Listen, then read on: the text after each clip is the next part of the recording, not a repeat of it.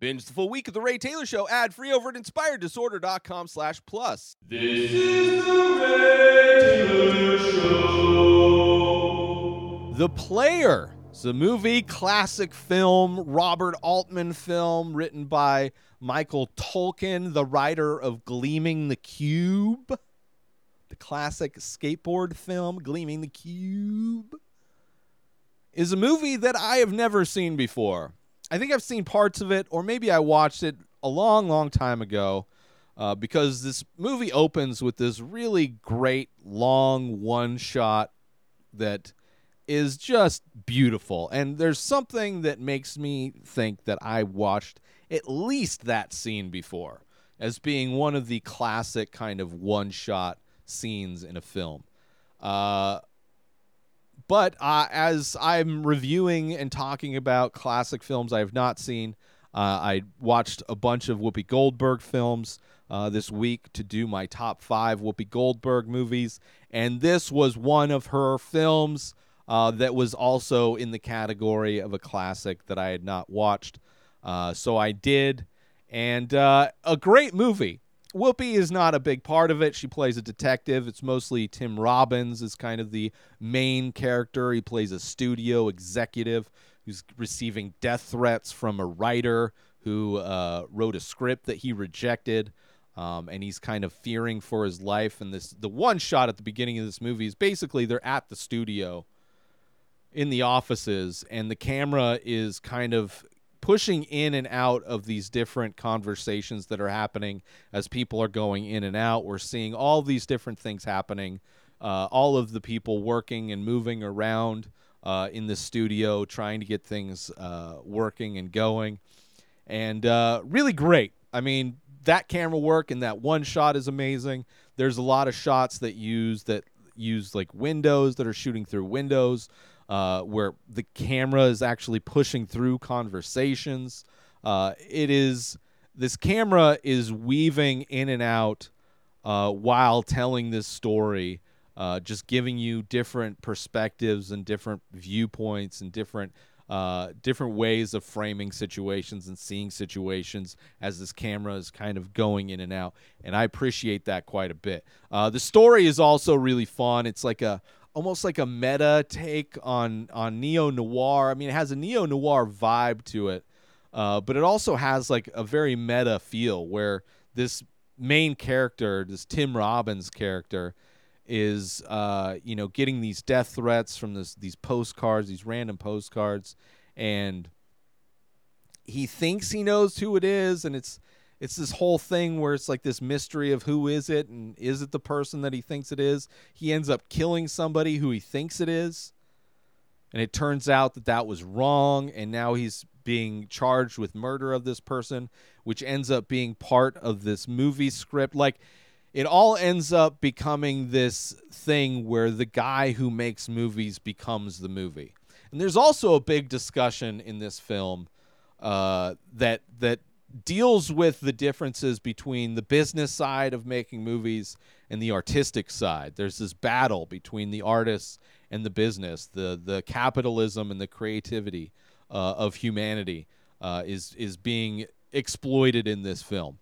Obviously, you have Tim Robbins' character kind of representing that business side, and then you have the various writers that are in this movie representing the creative side, the artistic side. And there's these great scenes where there's this guy, this artist, this writer who has this great idea for a movie, and he has like specific details. It's like, I don't want any stars. I don't want it to be this big Hollywood thing. I want it to be just like basically like an independent film.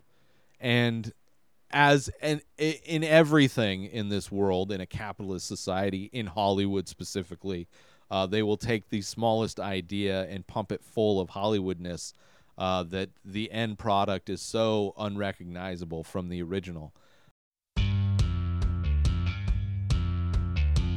The Many Faces is an ongoing abstract ink portrait series that I started many years ago. I release a new face every day, but go to inspireddisorder.com to check them out. So many available.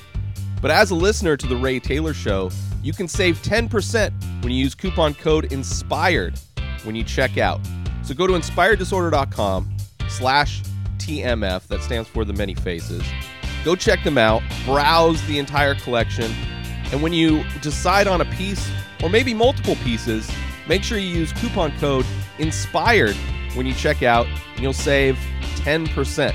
As a big thank you for checking out my work, for collecting my work, and for listening to The Ray Taylor Show. And with that said, let's get back to the show.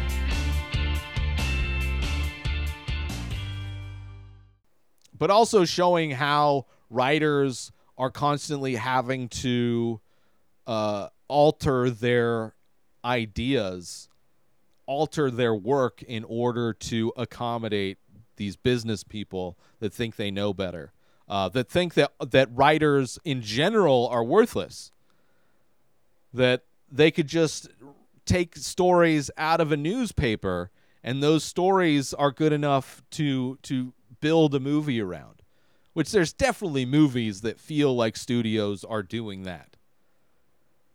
And I think that in a lot of ways ends to, like, it brings the downfall of a lot of studios when they don't. I think there's ebbs and flows. Like right now we're in an era of studios banking on IP that's pre-existing. Like Disney is obviously Marvel and Star Wars. They're trying to wring every last drop of credibility out of those two franchises, but also regurgitating all of the classic films that Disney is known for, trying to wring all of the money, trying to get all the money, triple dipping into their fan base in order to have these people buy the same story over and over again, just because it's told in a different way. It's live action instead of the classic animated style. It's what every corporation does. They strip out the heart. They strip out the humanity.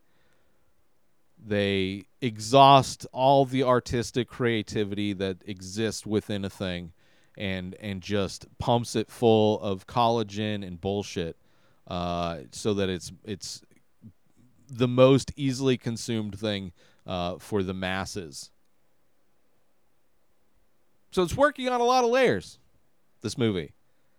You know, you got this fun murder mystery. You got this thing where this guy is kind of being fingered for the crime, but not really. Like, he's kind of getting away with it.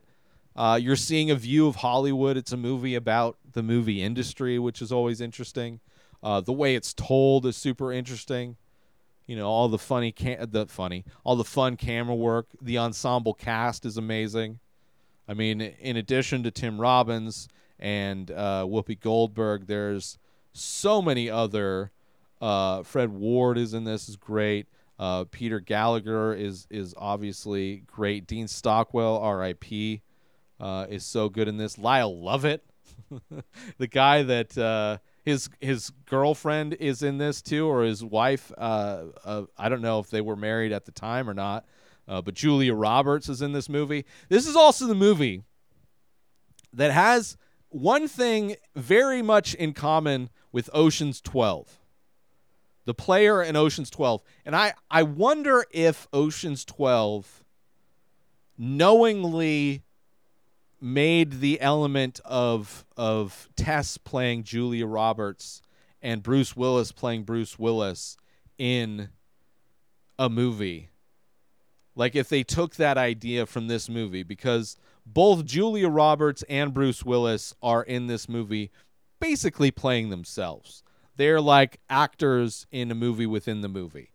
The movie that started off being this artistic, independent type of film with no stars ended up getting injected with all the Hollywood bullshit, with Bruce Willis and Julia Roberts being the stars, the two big stars of the movie. But they're the stars.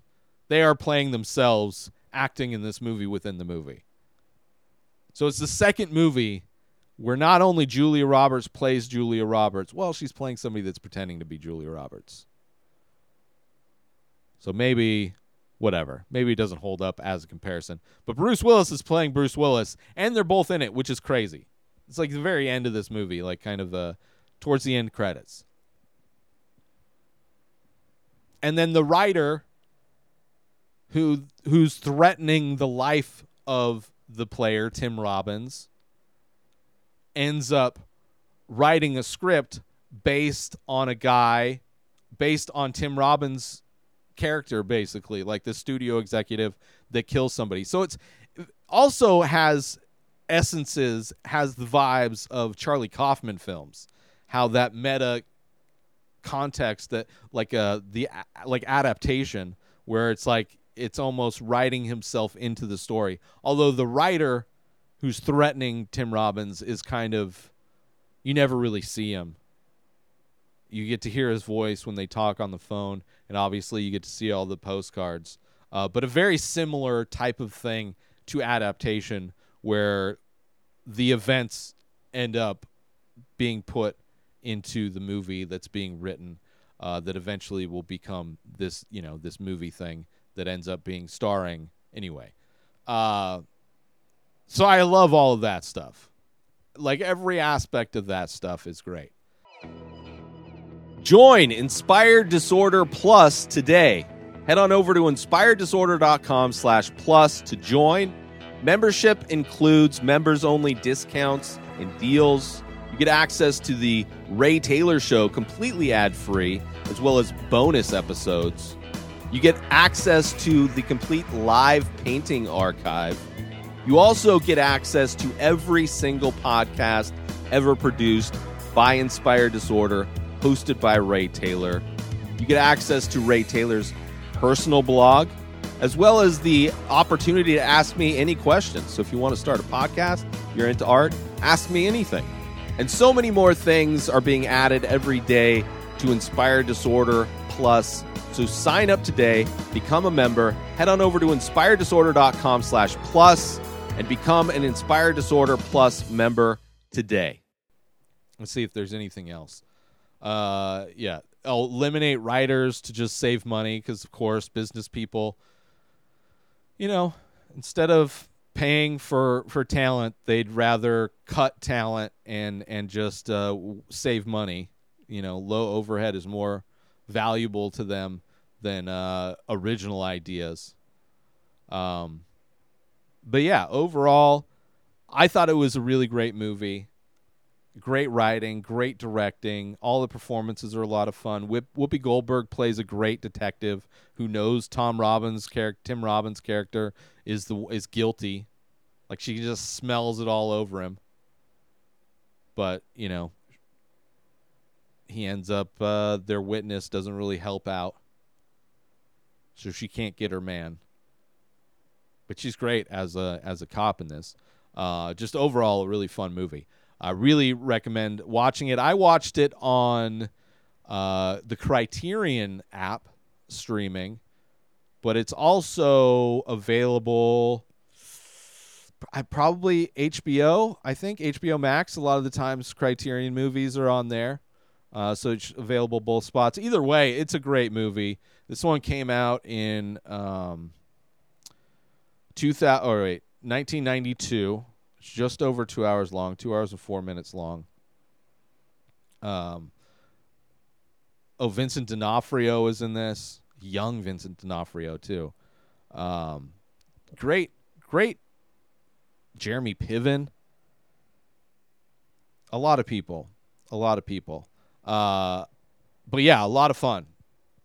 Fun, like, kind of a mystery movie where, like, I mean, he's a smarmy. Tim Robbins' character is not, like, a good guy.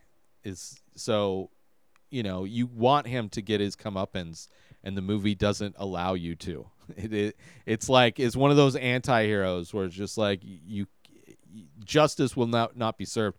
But in the end, it kind of, he gets away with it, but also it's, in a way, the worst thing he's ever done in his life is now going to be immortalized in film. But nobody knows it but him. I'm sure there's Hollywood lore of things that are similar to that have actually happened.